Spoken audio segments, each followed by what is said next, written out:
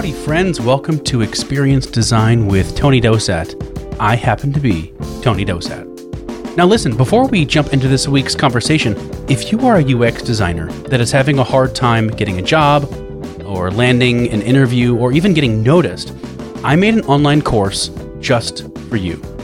It's the course I wish I had when I was out there trying to find work. So head over to hiredux.com, HIREDUX.com. And there I'm going to teach you the tools, mindset, and process you need to stand out above the crowd and get hired. Now then, with that out of the way, let's get into the interview. On the show today, I have a dear friend of mine, a mentor of mine, actually the executive producer of this very show you're listening to. He's a design strategist, researcher, author, teacher, speaker, and he founded the Big Design Conference, 13 years ago or something like that? Anywho, 15, boom. Yeah. Ladies Who's and counting? gents, that voice is Mr. Brian Sullivan. Thank you so much for coming on. You are welcome, Tony, and great job on the show. I love the show. That's why I support it. Well, thanks, man. This has been a long time coming for this episode, and I couldn't be happier to have you on. Obviously, to have you as an executive producer, and I would, frankly consider you a mentor of mine. Brian and I worked at Sabre together. He's been at Sabre for longer than I think some of you listening might be alive. 20 years or so? 18 years? 21 this August. Holy moly. Sabre. Okay, so I was there for a short stint, comparatively, 9 months. Compared to anyone, that's short. And it's not because I didn't love it. I actually did. And the funny thing is that Brian and I worked together, but we never really worked hand in hand together. I was on Tripcase specifically. But however, I will say this. There is something about you, Brian, that you would always come to my desk. You'd say hi, and it's a big place, and there's a lot of people. You'd say hi. We would have meaningful conversation. You'd be interested in what I was doing in life and in the work. And so I really appreciate that. It's actually very rare, especially in such a large company like that. Yeah, I think one of the things that I always enjoyed about our conversations is you're someone that reads a lot. I like the saying that you have about, and I'm going to get it wrong, but I think it's having mind but a teacher's heart. Yeah. Did I get that right? Leading with the heart of a teacher and the mind of a student. Yeah. Yeah, that's brilliant. And that's something that I think we share in common. We both like to read a lot. And it's not just read a lot. Whatever we read, we try to apply it to our work, which I think is good. We're always experimenting. And I would say we're always playful. And it's interesting because I could look at you and just see so much of myself. It's almost like, looking in a time machine. This is kind of like a person that I was sort of like this person years ago. So it's kind of like I got to have conversations with myself, if that makes any sense. That really means a lot to me, so thank you very much. I want to move into something, obviously, top of mind for most people is what's going on right now in the world. And at time of recording right now, a lot of companies are going through furlough or layoffs or closing shop completely. And, candidly, I guess, you are, and thousands of others at Sabre, are going to be furloughed starting Monday. Correct. Yeah, absolutely. So that's like a thing. Yeah, it's not just happening, at Sabre. It's so broad. And I think that a lot of times, when we think of the pandemic, we don't necessarily remember that it's a global pandemic. It's happening everywhere. Yeah. And it's every aspect of daily life, every aspect of really normalcy is gone. And everything is amped up. And as a community leader, I see it when I have my conversations. And I've been having some extremely interesting conversations with people that are just trying to break into user experience design, and they're struggling right now. And I have friends that are working, and they're having to carry a very big load while other people are being furloughed. Mm. And then there are other companies where they've accepted what amounts to, at least in the United States, payroll assistance. Yeah. And there's so many strings attached with that they're struggling to figure out, what all of this is going to mean once we get back to, and I'll call it like the next normal and then the new normal. And the next normal is going to be when we start to open up the economy and people go back to work before a vaccine. And so there's going to be a lot of people that are nervous in the next normal. Then we're going to have a vaccine, and then it's going to take a little while to get a bunch of people vaccinated. Yeah. And then we'll have a new normal with, I think there'll still be people that will be a little bit more cautious when they're in certain settings. People will be washing their hands a lot more, and then they'll slowly start to come back together.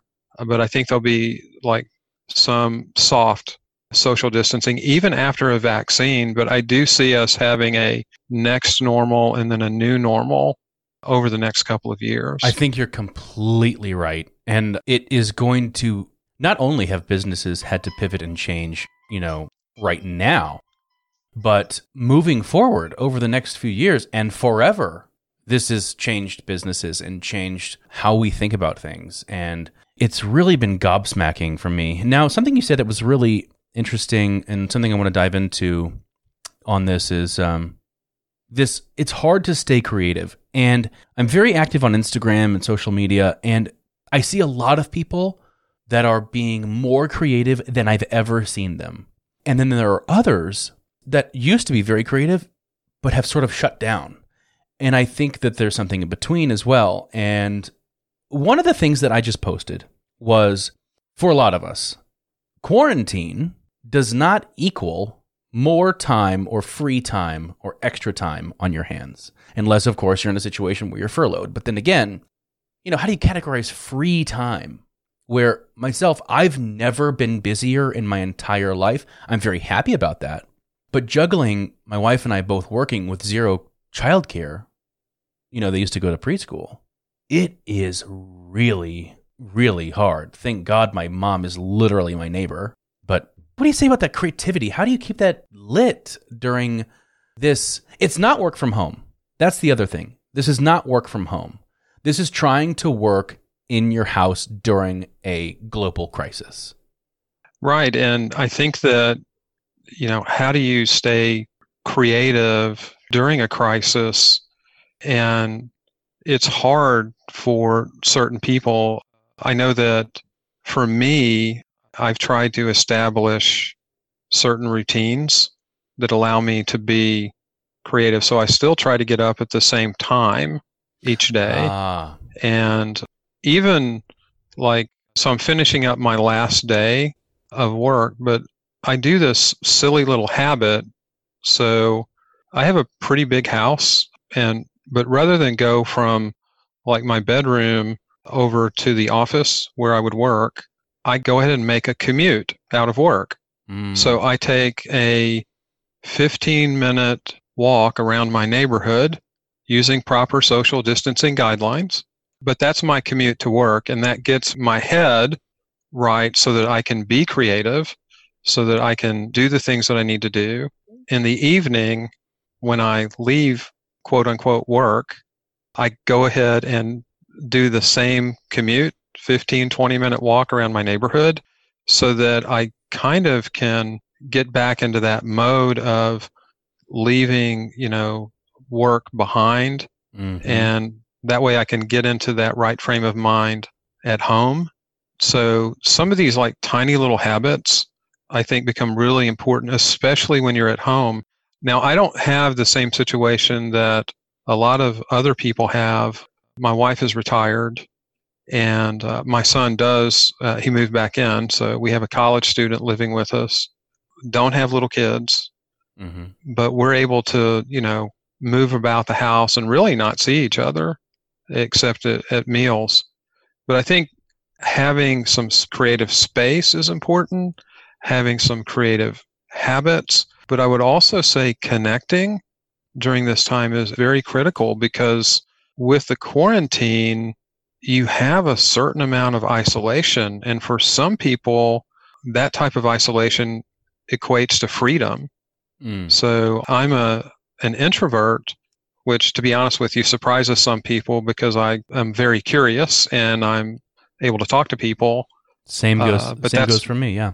Yeah, but it's my tribe, right? If it's our tribe, it's super easy to have those conversations. So the isolation isn't necessarily as bad, but we still want to connect. And luckily, we have all of these tools like Zoom, like Miro or Trello, to where we can do a lot of this remote collaboration. Mm-hmm. I think all of that gets amped up, and we're having to do extreme collaboration now, is what I'll call it. And I think that for introverts, it's a little bit easier for us. Not all introverts. Again, I don't want to generalize. We all have different situations. But what I have seen, at least with the people that are a little bit more extroverted, that this type of social distancing and isolation, they're not able to get that energy from people. And I think it's really hard. And having like a Zoom workshop or mural workshop, it's a lot like, I can look at pictures of the beach all day. It's not the same thing as being on the beach. Mm-hmm. So there's a filter. And I do think that there are, certain creatives that maybe have that extroverted streak. It's hard for them to maintain a level of creativity because their isolation does not equate to freedom. It's almost like jail time or a version of hell for them. So I think that's what's happening, Tony. For those people, you said the commute thing, which I think is really brilliant. Even if you're in a studio apartment or you have roommates or, one bedroom apartment, you can still get up, get out, walk around, and then come back to or arrive at your desk at work. I think that's really clever. So what else would you say to those people that are really struggling to stay creative and motivated during this time? What other tactics might there be? So a couple of things. First off, you're not alone. You're not alone. We're all going through this together. Yeah. And whatever you're doing as a creative, whether it's writing, I really fancy myself more of a writer than anything else. Whether you're writing or painting or prototyping, whatever it is, stay creative and understand that sometimes you're probably going to have to revisit your creativity. That's fine, because what happens sometimes when you're creative, what is internalized, it manifests itself in interesting ways in your writing, in your art, in your prototypes, in ways that you may not have understood. So the pressure that you're experiencing now might actually turn into something really good, and you may not realize it. Like leaning into that pressure. Pardon? Like leaning into the pressure. When I was in acting and something bad had happened in life or whatever it was, they'd be like, use it. It's kind of the same, right? You want to sometimes lean into it. What I say, and again, I'm like much older than you, so I turned 55 here in a few months. For me, at my stage in life, when I have something that really scares me, I embrace it. I give it a great big old hug, because I know I am about to learn something valuable. There you go. And I am going to stretch and grow in ways that I never knew that I would be able to do. But as we all say, change is hard. And then, when you factor in all of these other things with, what am I going to do about rent or mortgage? What about my family? What about work or school? How do you embrace it? And that can be hard. So as you had mentioned a little bit earlier, so I'm about to be furloughed. And again, my situation's different than other people, but let me explain to you how I'm going to lean into the furlough. I actually welcome it, which I've had people call me up and they'll say, "Hey man, how you doing?" They're really cautious. And I go, "I'm doing great." because I have a lot of stuff that I want to get done. And the greatest gift anybody can give me is time. And with time, there's things that I want to do. So, for example, I have a book, Design Studio Method, that was published about 5 years ago. Mm-hmm. And a couple of years ago, my website was hacked, and I have never found the time to get my book website back up to date. So the first couple of weeks of furlough, I'm going to get the website done.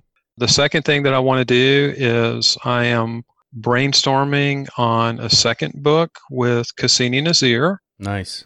And we're going to start that process over the next 3 weeks. He's going to finish up finals at UTD and SMU where he teaches. Third thing that I want to do is I want to take some classes and webinars via LinkedIn Learning and kind of learn a little bit more about accessibility, learn a little bit more about some of these remote collaboration methods.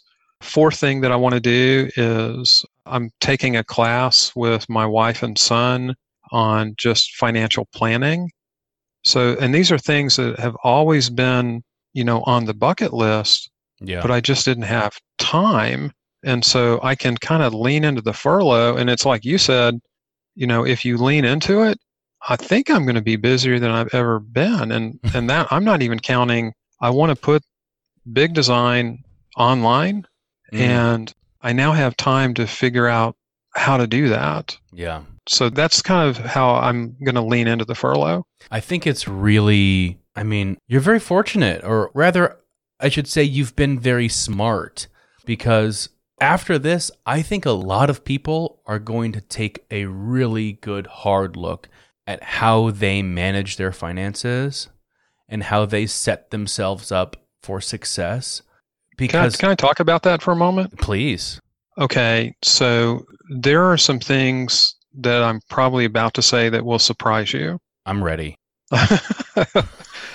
So first off, I grew up very poor. This part I knew. I grew up very poor, and we were on food stamps for a while. We had to have a garden in our backyard, and we had to work the garden because that's how we ate. And my mom and dad firmly believed that education was a way out. And I think we've had a conversation on that. Yeah. When I was 10 years old, my house caught on fire and burned completely to the ground.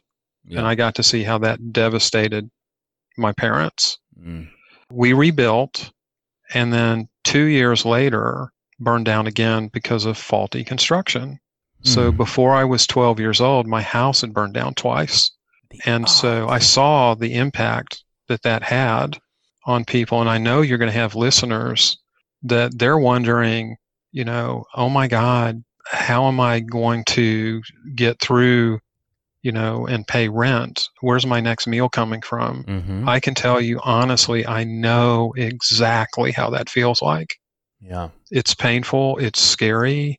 What people do with that, though, can shape their life. And for me, I ended up having a healthy respect for money. And I would say everyone in my family did. And it's not that we didn't go out and buy stuff. We did.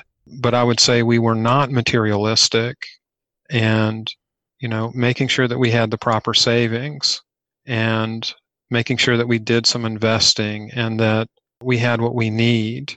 And so I think that, stuff was not something that we wanted to gather. Stuff kind of weighed us down. Yeah. And a budget allowed us freedom, because then we could figure out where is our money going. And when you talk about like design thinking your life, yes, the first thing you should do is create a budget. It's the first thing you should do. But anyway, I wanted to let people know, because a lot of people, I think, see me as the person I've been maybe the last 10 years, and they don't realize that I had very modest beginnings, and I had a lot of trauma in my life at a very young age. Yeah, we spoke before about that, and the odds of that happening, I can't imagine what that must have been like for your family.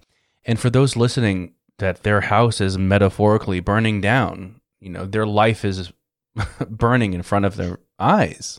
It may not seem like it, It may literally seem like an impossible climb that we're on right now, but it will get better and it gets better. And you just have to stay super focused and start iterating on your life. You know what? We got heavy there, didn't we, B? Yeah, we did. Yeah, we did. That's but good. It's a heavy That's good. time, but if you can't throw some lightness in there sometimes, what are you doing, And that's something I respect about you. Oh, golly, we could talk for ages. But here's how we're going to wrap this bad boy up. Okay. First of all, everybody go out and get the Design Studio Method book by Mr. Brian Sullivan. And Jay Shu did the artwork for it. He was on the podcast as well. It's great. Check out the Big Design Conference when it does pop up online, if Brian does get that sucker online during his furlough.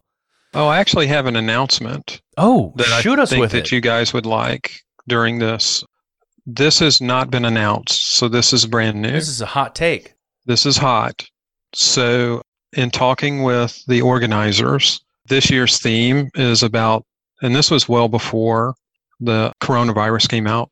It being the year 2020, we didn't want to be snarky and talk about, future vision. Like everyone's going to be.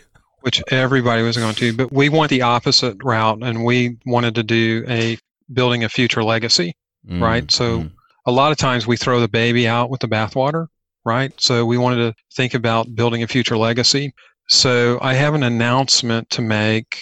We are establishing a scholarship fund for Big Design Conference, where we will be giving out a $1,000 scholarship for a local college. We haven't really decided which one that we're going to do. We've got the paperwork drawn up.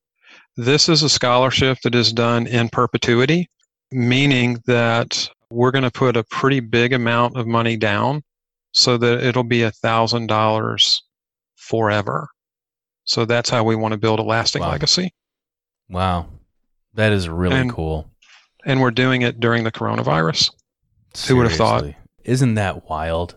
Honestly, I can't wait to see what comes out of this. If I had to pick one light at the end of the tunnel, and there's a lot of light at the end of the tunnel, even though it may not seem like it at times, the one light I am so excited about is to see what comes out of it. Because I think it's going to be some of the most extraordinary stuff across industries to date.